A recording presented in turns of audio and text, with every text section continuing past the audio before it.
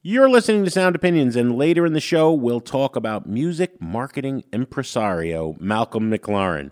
But first, we're going to join author Stephen Hayden to do a classic album dissection of Radiohead's Kid A. This isn't happening. You are listening to Sound Opinions. I'm Greg Cott with Jim DeRogatis, and we are with Stephen Hayden, the author of his latest book, This Isn't Happening, Radiohead's Kid A. Welcome to the show, Stephen. Hey, thanks for having me, guys. A return guest to Sound Opinions, Jim. Yes, welcome back to the show. Absolutely. Yes, I'm like a friend of the pod now, I think. There you go, man. I think so, especially if you join our Patreon. Yeah. Done.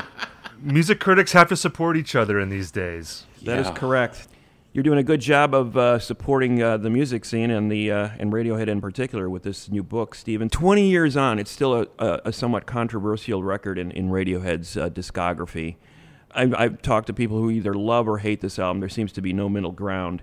I think a number of things distinguish this record for music fans in general and Radiohead fans in particular.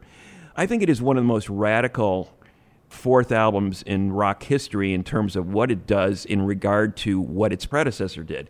You're coming off an album in OK Computer that is considered a masterpiece, a guitar rock, majestic, everything that can be said with guitar music is being said with this record in 1997.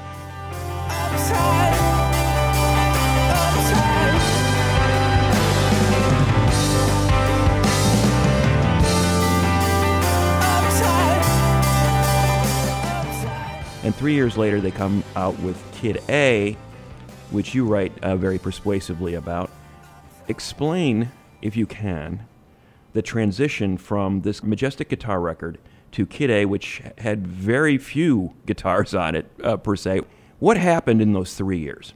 Well, the book opens with this scene that took place at a concert in Birmingham, England in 1997, where Radiohead was in the midst of the OK Computer tour, and it was really that moment where they were expected to become the next big rock band. They were going to take the mantle from whoever it would have been at that time, maybe Pearl Jam, maybe U2, and cement their status as this arena rock behemoth. And I think when you look at Radiohead in the 90s, there was this trajectory that they were on where they really wanted to be that, I think, for a while. I think, they toured a lot in the 90s. They did the MTV Beach House. They played the House of Blues in every town. I mean, they did the things that rock bands need to do to get popular. And they get to the show in 97, and I feel like there was this realization that I think a lot of people get to when they are on the cusp of that real kind of stardom, where he realized that, this isn't really what I thought it would be. Mm-hmm. And he has a breakdown, essentially. Tom York does, yes. And in the book, I really position that as the beginning of Kid A, in a way, because I think for Radiohead, they had reached the end of something with OK Computer where they did become really famous, and they really almost became their own genre of British rock. There were all these bands that were essentially doing what they did on the Bends and OK Computer, Coldplay being a big example, but this band Travis, I don't know if people remember them, but they were pretty popular in the late 90s.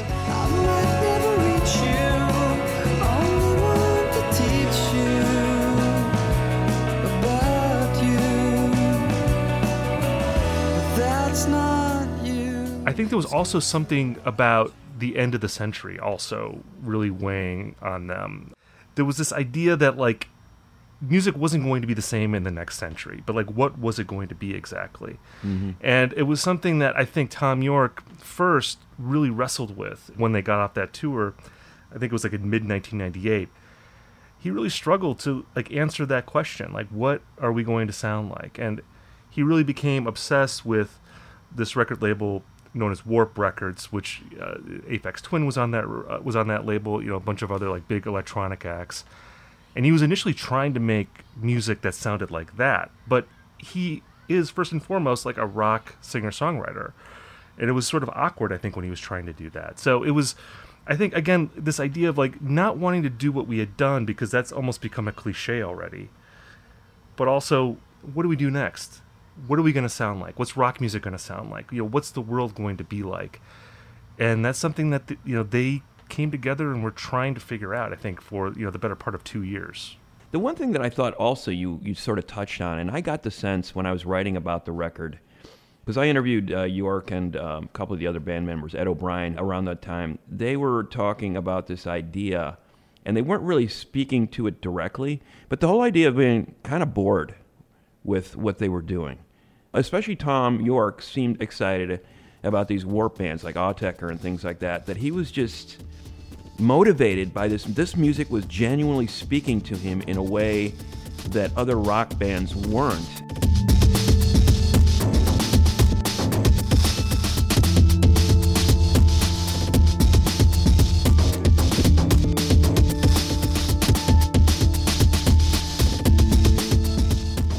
We keep hearing this, and I wonder what your research talked about, was that it was essentially Tom who was pushing let's go here, and the other band members to varying degrees were going along or kind of saying, no, that's not a good idea. I don't know why we're doing that.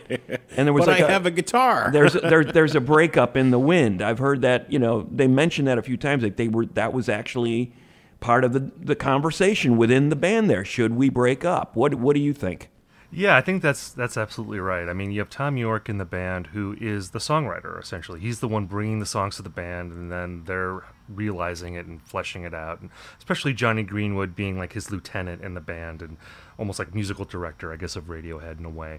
And he's not bringing them songs. He's just bringing these sort of like glitchy soundscapes that are basically like bad imitations, I think, of Warp Records artists, and there was this thing from Ed O'Brien where he talked about how he had the idea initially that we should just make a record like The Queen Is Dead by the Smiths, just make like a very song oriented record, because I think for him and maybe some other guys in the band, like OK Computer was already this sort of like concept record that was already pretty dystopian on its own, and it's like, well, why don't we just get back to writing really nice songs?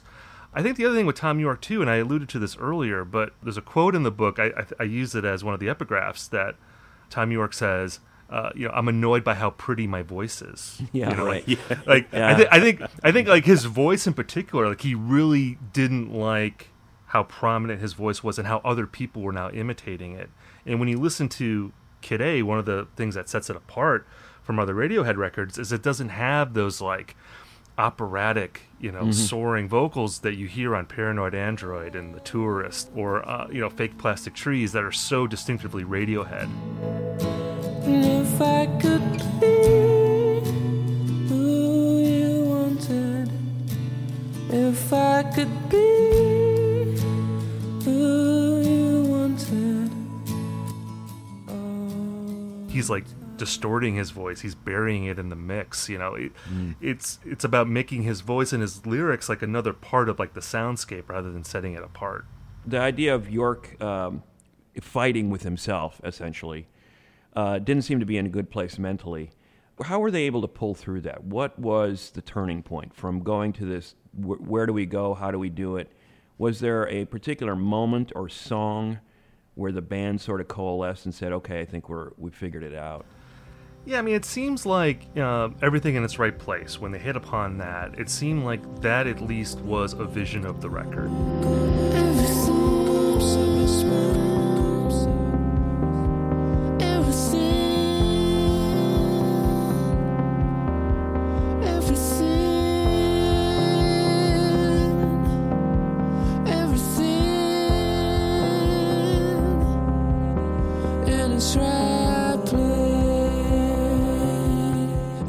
Because before that, it seems like they were, the proverbial band looking in the dark for their car keys type thing. It's like they know what they want to do is out there, but they don't know where it is exactly.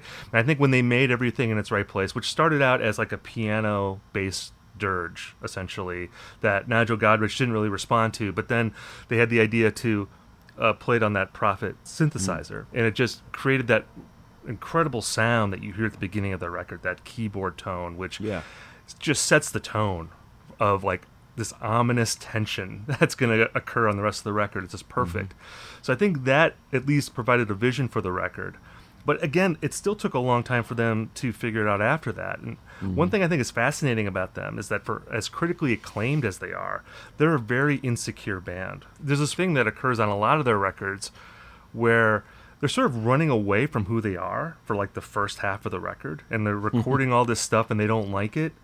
And then they end up going back to it and realizing that, you know, when we play as a band, like we're actually like really good, you know. Got to remind themselves of that every once in a while. Yeah, and I think that's actually true of Kid A, because as much as it is a departure from OK Computer, like it's not an Aphex Twin record. You know, it is a Radiohead record.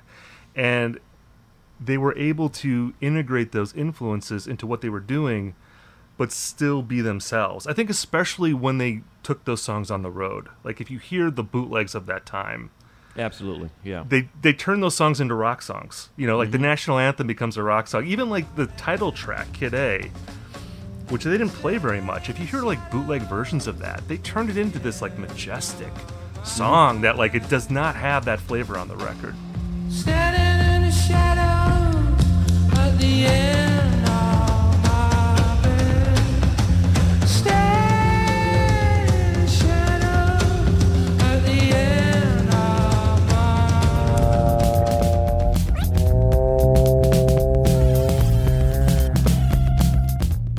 But it's like that's who they were. They couldn't run away from it. No, and that rhythm section always kept them grounded. That's what made it work in those big festival ground settings. You know, you talked about the Prophet 5 kind of giving them away. And, you know, it's an old analog synthesizer. It is not cutting-edge technology. Richard D. James, the Aphex Twin, was famous for recording entire tracks with the sound of a Coke can. He was truly digital and inventive. Radiohead's somewhere in the middle. How was he influencing them? Well, all you have to do is listen to like Idiotique, which is like one of the like big songs from Kid A, and like the influence of Aphex Twin is like plain as day on that song.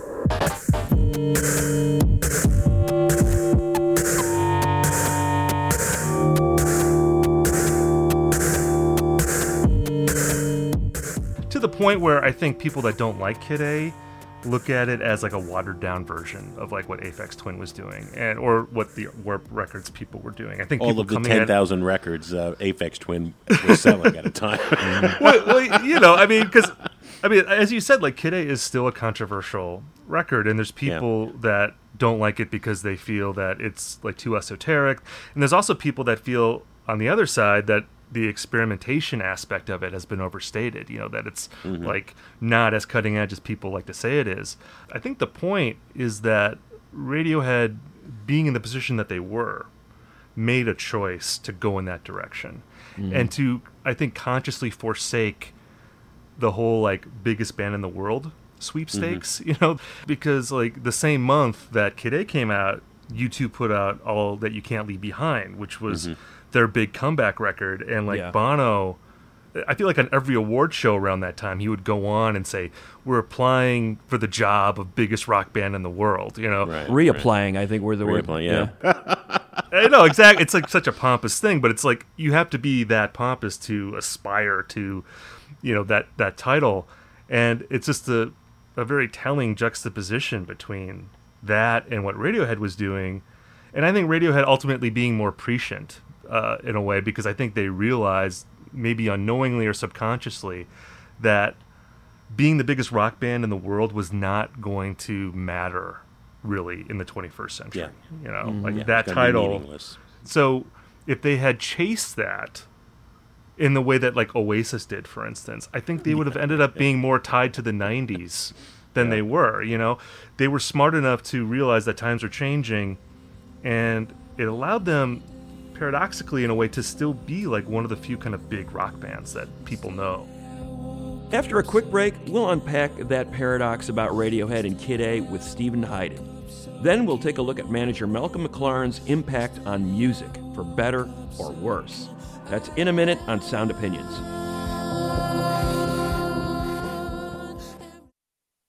Welcome back to Sound Opinions. I'm Jim DeRogatis. My partner is Greg Kot. And today we are doing a classic album dissection of Radiohead's fourth album, Kid A, with author Stephen Hyden.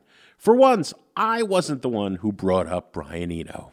I write a bit about Eno in the book because, Radiohead never worked with Eno, which I think is interesting. I wonder if that would have been too on the nose for them, if they, because they loved Talking Heads so much. Yeah, Remain yeah. in Light was one of the big inspirations for Tom York.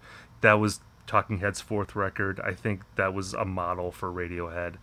They never worked with Eno, but I think they utilized some of the oblique strategies types thing. Like there's that story about how at one point Nigel Godrich split the band in two groups, and like one group would work on part of a song and the other group would work on another part of a song, and then they would like trade. That seems like a very kind of Eno-esque type. No, practice. absolutely. I didn't really get this as much of an Eno-phile as I am until we were talking to Chris France of the Talking Heads a couple of weeks ago. A, Eno was incredibly expensive, and B, he was kind of a pain in the butt. So why not just read all the stuff he's been talking about philosophically, oblique strategies and embracing the accident, and not subject yourself to the pain? Well, yeah.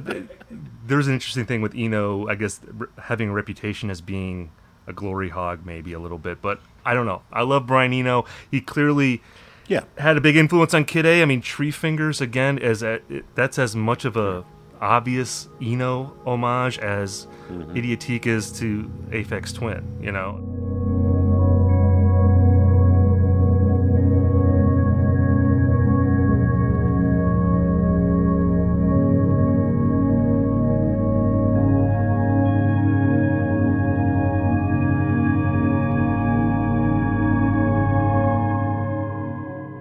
But so is the influence of the more out there edge of krautrock. Are you thinking of like the national anthem being an example of that? Yeah, for sure. And what's interesting about that song too is that that bass line was written by Tom York when he was a teenager, and it was just something that they had laying around for a long time. And that's a song too that, as like esoteric as people like to claim Radiohead is, that's a pretty primal song. Like the rhythm section of that song is probably like the hardest rocking, some of the hardest rocking sounds in Radiohead's canon. But yeah, I mean, that's an interesting thing about Radiohead, and it's why I wanted to write about the part of their career that preceded Kid A, because when we talk about Radiohead now, like the people who don't like Radiohead always accuse them of being this sort of intellectual band that very esoteric. It's hard for like the common man to understand this band. They don't have that visceral power that like real rock bands have. And the irony of that is that when they started, that they had this big hit with Creep, there was this perception, I think, in the press, certainly, that they were this one-hit wonder band that, had this sort of dopey grunge ripoff song. Mm-hmm. And it was the era of Bush. Exactly. That was. And people, I think, grouped Radiohead into that company. Like, if you read the reviews of even like OK Computer, like in the lead of I think in the reviews of Rolling Stone and the Spin Review, they still talk about Creep, Mm-hmm. And I think that Creep looming in their legacy, I feel like that was still on their minds when they went into Kid A. And I think it influenced them to not go there, not to do like the ka-chunk, like the loud guitar noise, which is what allowed them to break through in America in a way that, like, say, Suede didn't, like other British bands at that time. Like, they were grungier, they were more American sounding, really, on Pablo Honey than a lot of British bands. Yeah. Well, sure. and then Kid A is like their most European record. It's like not very American at all, even though Americans ended up liking it, I think, first, before the British did. I mean, the British press were very hard on that record. Americans at least gave it the benefit of the doubt. Even people who didn't really get it would say, like, well, we think it's a masterpiece. We don't really know yet. Whereas the British press just slagged it like hardcore, like when it came out. And I think there was so much anticipation. That's another thing that we need to talk about in regard to this record. I mean, I remember I went back on some stuff I wrote back then, and the word most anticipated album of that year, of 2000, came up in multiple articles. I mean, it was just a fait accompli that everybody was going to be waiting for this record. They couldn't wait to hear it. And in fact, that hope came true when you said it started trickling out online and fans were going nuts and trying to debate it before it even came out. And then it comes out and it's nothing like the previous record, and people are just going, what the heck were we waiting for, But obviously, it wasn't Chinese Democracy. It wasn't a Guns N' Roses, follow-up to a follow-up that just completely flopped. It was a record that had real legs.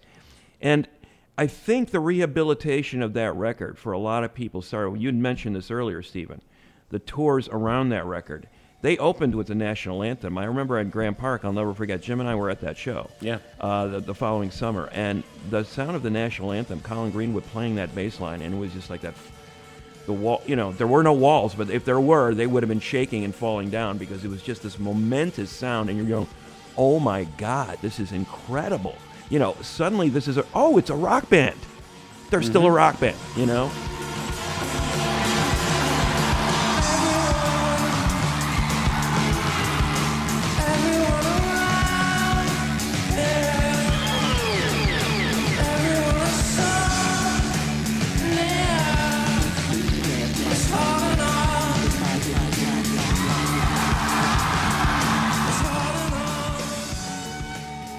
What accounts for the fact that despite this, like you said, almost all the reviews in Europe and England in particular were not good. Nick Hornby took it down in the New Yorker, as you mentioned. Yeah. What rehabilitated that record in terms of it becoming a signpost album, not only of that year, but of the decade, and now a lot of people are saying it's the most important record or, most influential record of the 21st century. I think what you said about them, how they were able to tour that record and transform those songs live, I think that definitely had something to do with it. I also feel like Radiohead in the 90s, after Pablo Honey, they were able to make difficult albums their brand. There was this idea, I think, for a long time that when you get a Radiohead record, you're not supposed to like it right away. At least that's how it was like for me growing up.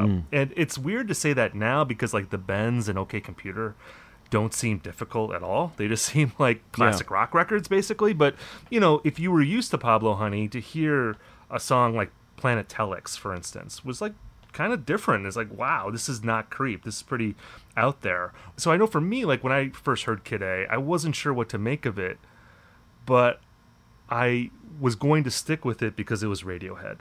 And for a certain generation, it was like, this is our Beatles, like this, and this is like their Sgt. Pepper in a way. This is like their grand studio experiment. They're pushing the boundaries, sort of paradigm shifting record. And it's like, you don't want to be the one who doesn't get it, if you're a kid, especially. Yeah. So I think it just encouraged people to dig in and to absorb it in a way that maybe they wouldn't for another record. And then, of course, there's so many weird things that happen after that record comes out. The following month, you have the Gore v. Bush election, which ends up being this contested election that just goes on forever. I think part of the criticism of Kid A at the time that it came out was that, this is just like a miserablest record, like this dystopian future. It's like, cheer up, like, why is this so dark? And as the year unfolded in 2000 and the decade unfolded, it didn't seem so dark. It just seemed like, this is the way things are, And I think compared to 2020, it sounds cheerful. Exactly, and I think it speaks to people for that reason too. The thing about that band is that they've stuck together for now a long time. I mean, you couldn't have predicted that around the making of Kid A that they would have, which is remarkable. And they've grown into this really powerful act. Despite the fact that their aversion to becoming the big act and the big arena, they're playing arenas, and those shows are phenomenal. I remember taking my daughter when she was a teenager to see them, and she'd been to a bunch of shows with me. She was very interested in music. She recognized that there was something different and something more sophisticated going on. It was like, these guys are like at another level. I mean, she could already tell. It was kind of like the lighting, everything was sort of well thought out, the presentation. Kid A seemed to be a very important part of that development. The tour after that, figuring out how to do that record live. I was thinking, how are they going to do this? And they did. They figured it out. I mean, how did they do it? Well, again, I think it goes back to something I was saying before, how I feel like in every big album that Radiohead has ever made, they go through this period where they want to get away from themselves. They're rethinking their process. The things that they're playing they don't like because it sounds too much like a Radiohead song. And that existed on Kid A. It also was a problem when they made In Rainbows.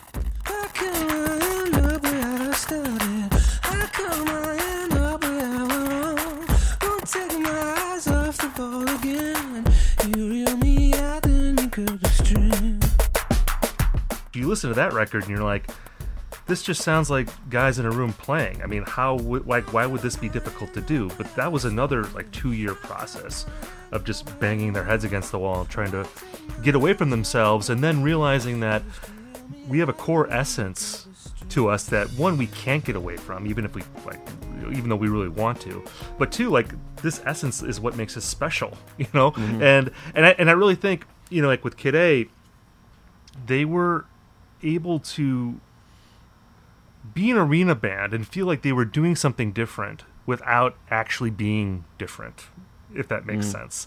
That they could have toured in a way, they could have done like the Neil Young trance thing, like where they're singing into a vocoder, and like and it's so far beyond like what you associate with Neil Young. But on those tours, they still fronted as a rock band. They weren't being an electronic band; they were being a rock band, and they were doing those songs in the way that they play live. And I think that again is like their power. It's like there's that chemistry that exists between those 5 guys. You mentioned how they've been around for 30 years. No one's been replaced. It's the same 5 guys, which is like such a unique thing in rock history, obviously. There's obviously something that exists between those 5 guys. It's a personality, it's a sonic, fingerprint, and it's something that even if they're changing over the years, they can integrate the new songs into that, and it still sounds like them. Mm-hmm. And you're right. I mean, Radiohead, I think they headlined Coachella in 2018, or it might have been 2017. Like, name me another rock band of their generation that could do that credibly. Yeah. There really isn't any, like, other 90s rock band that could do that. And I think Kid A had a lot to do with that. I think Kid A was the album, along with In Rainbows, that ensured that they were not going to be a 90s band. Like the way that, like, I love Pearl Jam, but Pearl Jam is a 90s band. Like, their most famous albums came out in one decade. Radiohead has famous albums in the 90s. They have classic albums in the aughts. And it made it so millennials and even, Zoomers could have a Radiohead album that felt like theirs. Right. Yeah, they've managed to preserve a certain amount of integrity while doing it, which is remarkable, too. Not many people say bad things about them as, a commercial entity. Like, oh, they sold out, man. There's not too many sold. Their sellout moment was right at the start. Right. Yeah. I know, exactly. They had to run away from it. And you know what the odd thing is, though? That song has staying power for a reason. Right. As cheesy as we may think. I mean, Prince performed it at Coachella and just, like, owned it. It resonates through the decades in a way that they probably never intended, Yeah, I mean, I love that song. And it's funny about this book because, I obviously write a lot about Kid A, but I also wrote quite a bit about Pablo Honey because that was the first Radiohead album I ever heard. I loved it when it came out. I mean, there's a lot of just riffy rock songs that have kind of terrible lyrics, but you can play it loud, and I think it's pretty fun for what it is.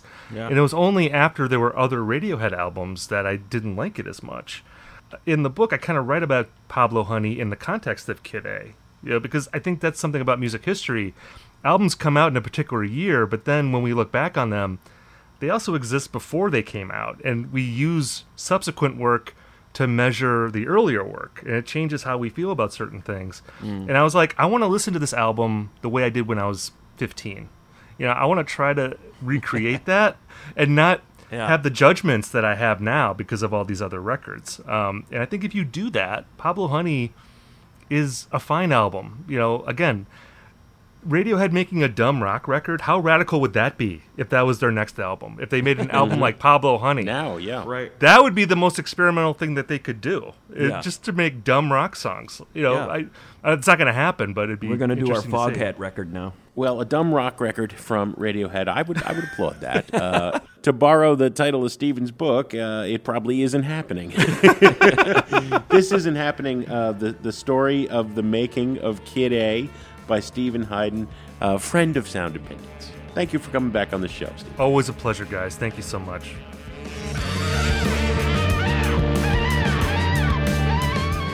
Do you have thoughts on Kid A and Radiohead? Is it over or underrated? Comment on Facebook, Twitter, or record a voice memo and send it to interact@soundopinions.org. When we return, the story of the man behind the Sex Pistols, Malcolm McLaren. That's in a minute on Sound Opinions.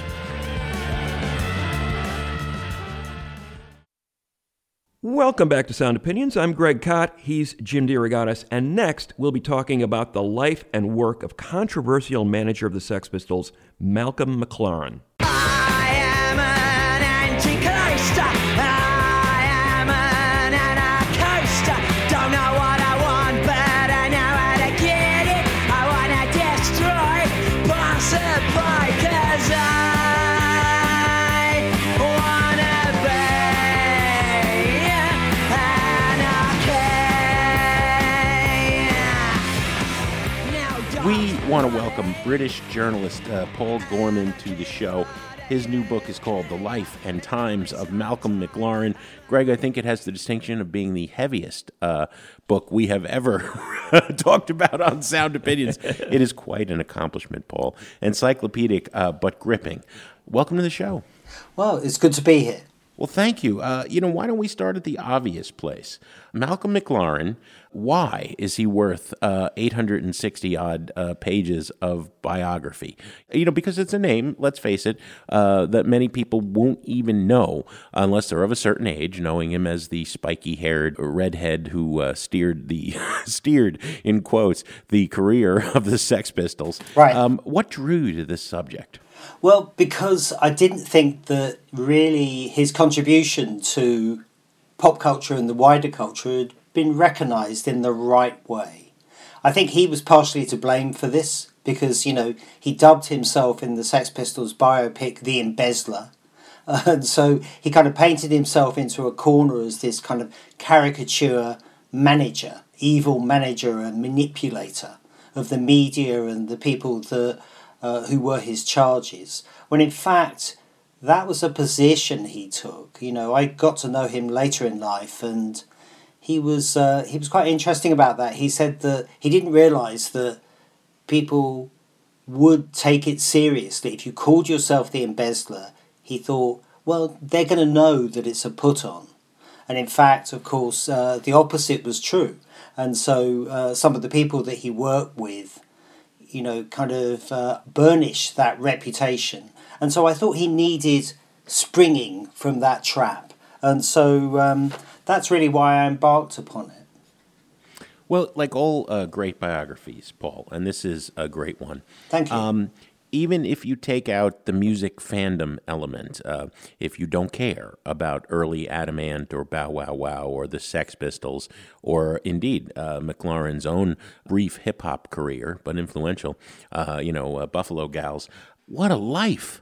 It turns out that Malcolm McLaren's greatest influence, besides the Situationists and Dada and throwing hand grenades into the middle of anything, was his grandmother. Yeah. This notion that comes from grandma that the worst sin is to be boring. Better to be bad than to be boring. Yeah, he was kind of inculcated in this from a very early age. His father left the family household when he was 22 months old. His mother wasn't particularly interested in him or his slightly older brother.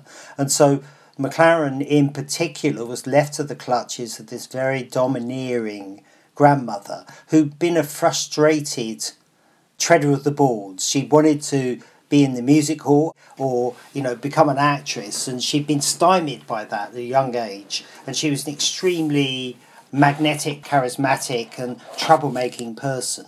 And so I think she kind of got her jollies by getting hold of this kid at a young age and really teaching him in the ways to be naughty and the ways to be extrovert and the ways to upset people and the ways to be unembarrassable and all of those things that, if you know anything about McLaren, that you associate with him. Yeah, he did her proud. And we also get an historic portrait of those post-World War II years in the UK where, truly the identity of the empire was being questioned. And then the crazy psychedelic era, which had an impact on young Malcolm. The punk era, where he was front and center. And then the multiculturalism that was coming in with hip-hop and the growing diversity of England. Well, this was another reason, another impulse to write the book is, here is somebody who was born in January 1946. So, you can kind of calculate that his inception was really the end of the Second World War 9 months before.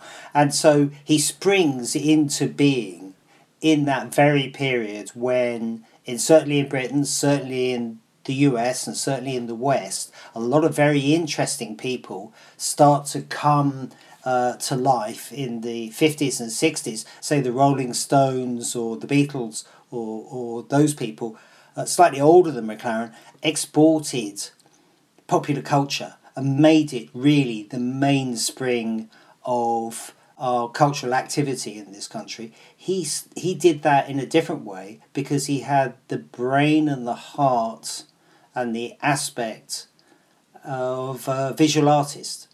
And so he kind of brought art practice and design and those visual dexterities to popular culture. And that changed the game considerably. By 1980, by 1977, certainly through the post-punk era, what you looked like and the way you visually expressed yourself meant as much, he believed, as the music that you made. It was no longer good enough for Rory Gallagher to wear a check shirt and play very long guitar solos. A great artist. But there had to be a visual element which would stimulate the populace. And this was really his central preoccupation. God save the Queen, the fascist regime. It made you a moron, potential hate bomb. We have that thing which is what McLaren used to call, and I have to think about this to get it right because I often get it wrong, the look of music and the sound of fashion. And what he meant by that was that when one kind of closes into the other, everything pops. And so when you get Roxy Music, say, or David Bowie, or these very English people, British people, who understand visual culture and then combine it with their unique sound, something else happens. And it's particularly appropriate for some reason, to this tiny island. And that was a lifelong obsession of his. And so here was a very potent mixture of politics and art, radical politics with radical art thought. And this appealed very much to the young Malcolm Edwards as he was then. Did he have a sense of what he wanted to do at that point? Make trouble. Shake things up. Always. But, you know, there was an intent behind it, but it was this disgruntlement which Jim was talking about, which comes from the grandmother, this dissatisfaction and this willingness to upset the daily life. You know, the one thing about McLaren that kind of I can't quite suss out is that I don't think he ever thought of the Sex Pistols as a great band. I mean, you know, the group that couldn't play, a fabulous disaster. No, he did. He did think that they were a great band, but he realised, and there is a conversation that he has with Steve Jones on Jones's Jukebox, Steve's radio show in LA. But this is way back decades later, 2006. And Steve Jones says, "Why did you say that? We could play. You knew we could play." And they were a very dynamic band. But he said, "Of course I knew you could play, but I knew that wouldn't make any difference." Going to a record company at that time and saying, "I've got a great bunch of guys who can play really well," wouldn't make any difference. What he had to do was to show that here was a different group that had this willfully amateurish approach, in a way, to undercut, you know, we all know about the Dinosaur Acts and we all saw them, you know, and he knew that by showing these bands, and this band in particular, could play and perform and show out and step out, he would inspire other people. Oh, we're so pretty, oh, so pretty. We're vacant. Oh, we're so pretty, oh, so pretty. Oh, vacant.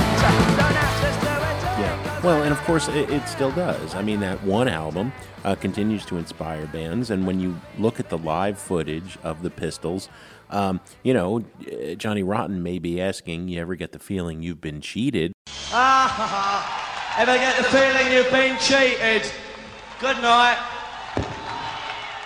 But you couldn't take your eyes off what you had just seen. No. You know, it was gripping and galvanizing. Yeah, and still inspirational. So I think that the interesting word in the lexicon in regards to McLaren is punk, really, because these days we have punk architecture or punk bakers or punk artisanal coffee makers. I'm sure there are. I haven't had any, but I'm sure it's out there. And he defined it a bit later on when he was backstage at a fashion show in Milan.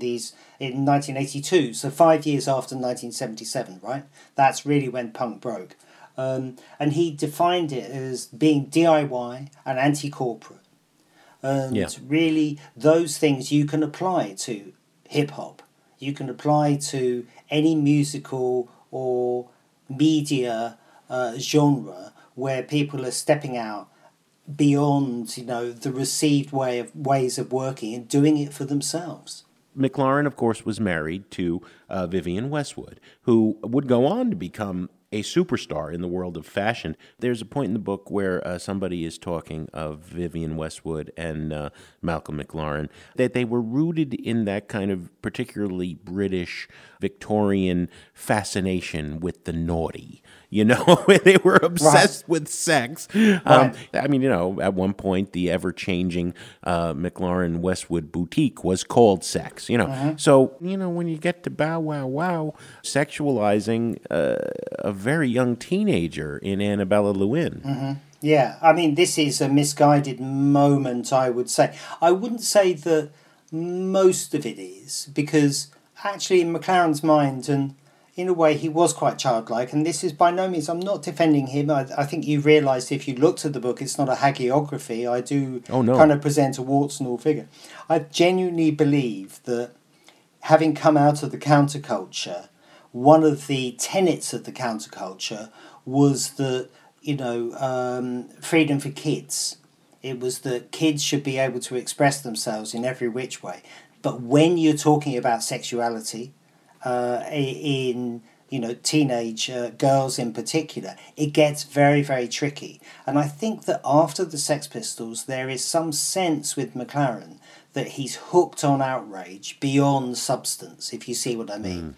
The Sex Pistols did it naturally, just by walking down the street or sitting in a pub or conducting an interview. It came to them naturally. In a way, it looks slightly forced.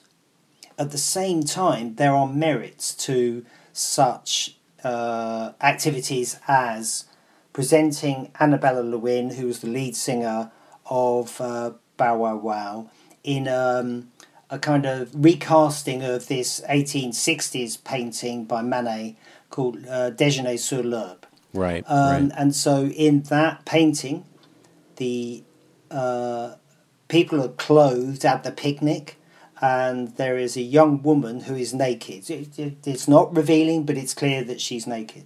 Now, for McLaren to use that as the idea for an album cover, I don't think was pornographic in intent. I think that there was some kind of naive art intent, and also this willingness to shock. Or, he used to quote Thomas Fuller's dictum, which is, "Craft must have clothes, but truth loves to go naked." And so he said that Annabella was the truth in that painting. When you're looking at when you're using the kind of degraded form of popular music, that stuff doesn't fly, does it? It goes over everybody's heads. And it's a shame because, there were things that were so far ahead of their time. The rhythms, of what Bow Wow Wow was doing.